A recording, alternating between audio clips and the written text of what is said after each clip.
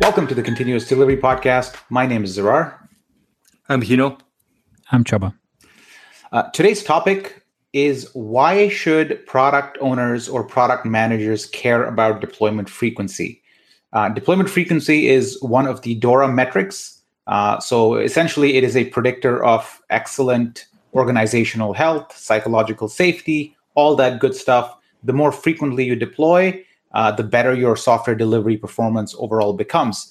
And the question we're trying to tackle today is, as a product owner, somebody who doesn't necessarily live in the technical realm of things, at least not as deep as other people do, why should you care about how frequently you deploy to your code? Shouldn't conventional thinking say, care about how frequently you release things to your customers, not so much about deployment? Why should they care? For your questions, I would even add another DORA metric if I can muddle this question even more, which is about the lead time of change. So I would kind of combine these two because it's, for me, in my head, it's hard to answer just very narrowly only one of them. So I would add that why should we care about deployment frequency and also very, very, very short deployment. So are you just going to ask questions, or are you going to answer them too? I'm going to answer. I'm going to also answer. Yes. So it's all about feedback. And because all these, both the deployment frequency and the lead time of change are pretty much a technical prerequisite for a product owner to start getting feedback as fast as possible. Yeah, and that is obviously all correct, right? So why is that technical capability actually delivering on business promises? Because that's ultimately what the product owner is responsible for. They're responsible for optimizing the ROI of their team. That means deliver as much business value as possible. Look, if you do not care about deployment frequency, if you are okay with delivering something, let's say every 2 months to production, then you will be in a situation sooner or later that your customers are asking you to solve something for them, whether or not that's a new feature or something is broken, and that you are not able to respond quickly enough so that they would be satisfied with the service that you deliver, that they would be satisfied with the service that you're offering or the value that delivering to them. And if that happens enough, people will actually leave you and search for somebody else to provide that service for them, right? So if there is one reason as a product owner, then it is to keep your customers happy and to make sure that you can deliver value to them on a regular basis, whether it's something that they requested or something that they didn't know they needed. So I had a bit of an epiphany. Maybe it was not an epiphany for you guys, but for me, it kind of kicked in a couple of days ago. And I'm going to go with the hypothesis that I don't believe you can prioritize without deploying to production very, very frequently. Because if you are not deploying your whatever feature you are building to production, I think implicitly or tacitly, prioritization doesn't really matter. Because you sort of have to deliver the whole thing anyways. You're looking 3 months ahead. You may as well do the whole thing. So the urgency, or the importance of prioritization diminishes as the deployment frequency increases, because your mindset becomes, do I really need to prioritize? We got like 4 months to deliver this thing. May as well throw it in there. And slowly, you get scope creep. All these features that otherwise would not have been in there squeak into the release, because the release is so far away, and how can this one small feature make a difference? But if the paradigm is shifted and you're like, whatever the team invests in this week goes to production next week, well, then the product owner is like, well, then I better prioritize things properly, because my customers are going to see this and they're going to ask me, why did you work on this like sort feature when nobody uses it? Is that the best thing you could work on this week? So I find it's almost like a forcing mechanism for prioritization. And I would add that to the opposite end. And let's picture the fact that we are deploying very infrequently. So what's going to happen is, as this time approaches, suddenly panic comes in. Let's just take the example that we deploy every 3 months, right? Just for the sake of this conversation. So when we are on about a 2 months-ish, kind of 2.5 months-ish kind of time frame, suddenly the panic sets in, and like, oh my God, we better get stuff in here right now. Otherwise, our next opportunity is going to be 3 months from today.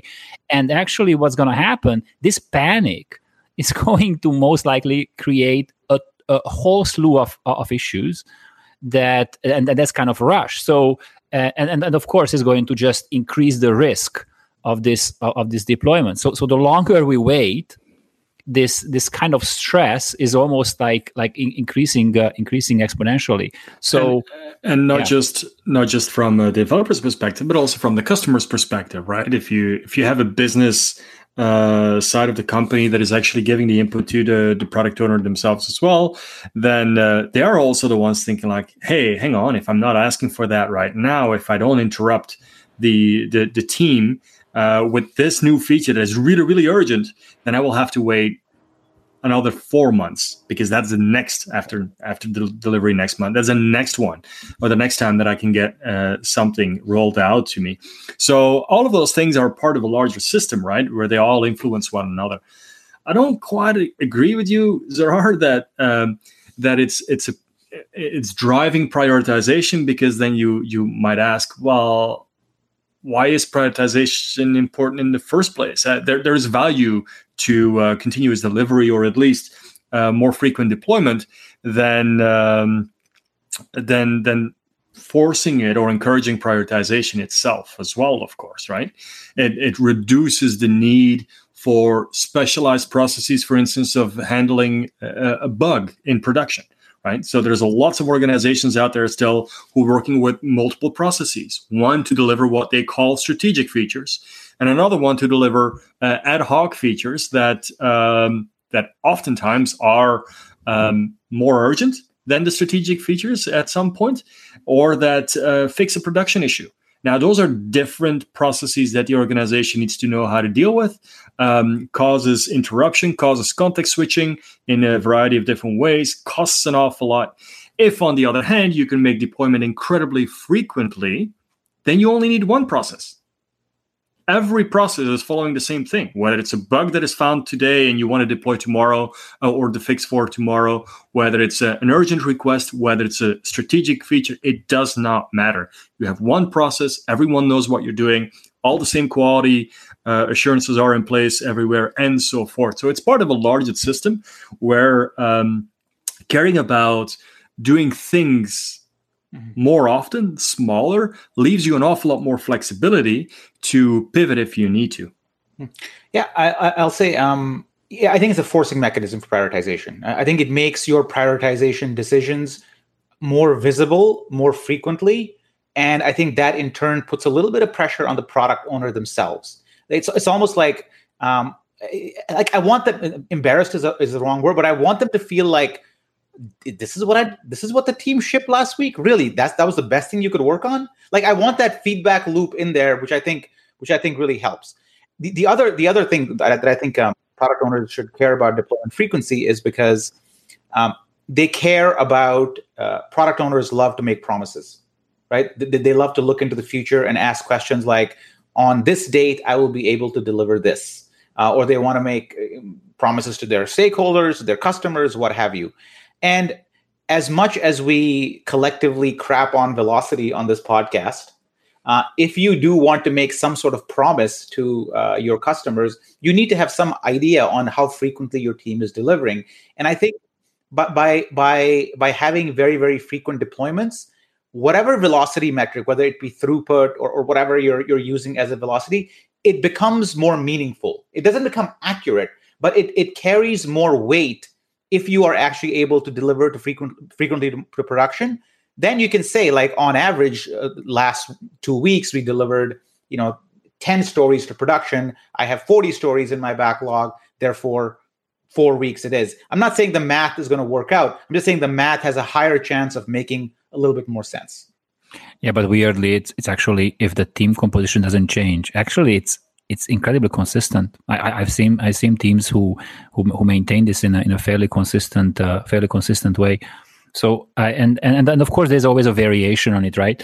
Like a plus minus 10, 15, 20, whatever percent. But I agree with you. At least you have a ballpark. Like, it's about 4 weeks between 3 and 5. How about that? And I'm pretty sure that if any product owner is listening to this podcast, I think they would they would be love to have a squad where they could give their stakeholders this level of predictability that you guys are going to get something between the next 3 to 5 weeks, because the usual situation is that it's so wildly out, like it's such a wide range of predictability in some cases. Yeah. So I want to go back to what you said earlier on, Zerarin. You said that it still drives prioritization, or the need for it, or makes that more important. And I still do not necessarily agree with that, because think about a keyboard, right? If you're building a keyboard, which key are you going to prioritize over the other?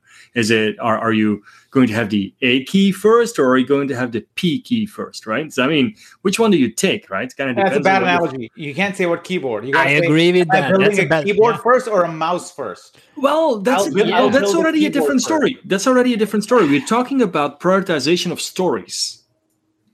We're not talking about prioritization of features. I agree a keyboard is a feature. I agree a mouse is a feature. If we're talking about individual stories, then I would suspect that you're writing, you have a story for the P key and you have a story for the A key. Or maybe you have a story for a key, right? Let's not take the analogy. I will assign a keyboard development task to Hino ever. That's probably a really good idea.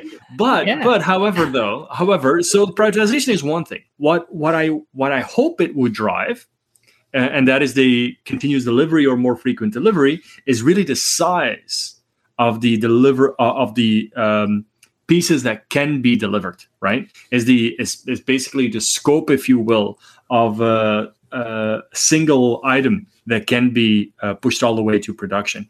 That's what I hope it drives. And that, of course, puts a little bit of extra pressure, not just on the product owner, because I think it's an entire team responsibility, but definitely on the product owner as well, to allow smaller stories, product backlog items, whatever you want to call them.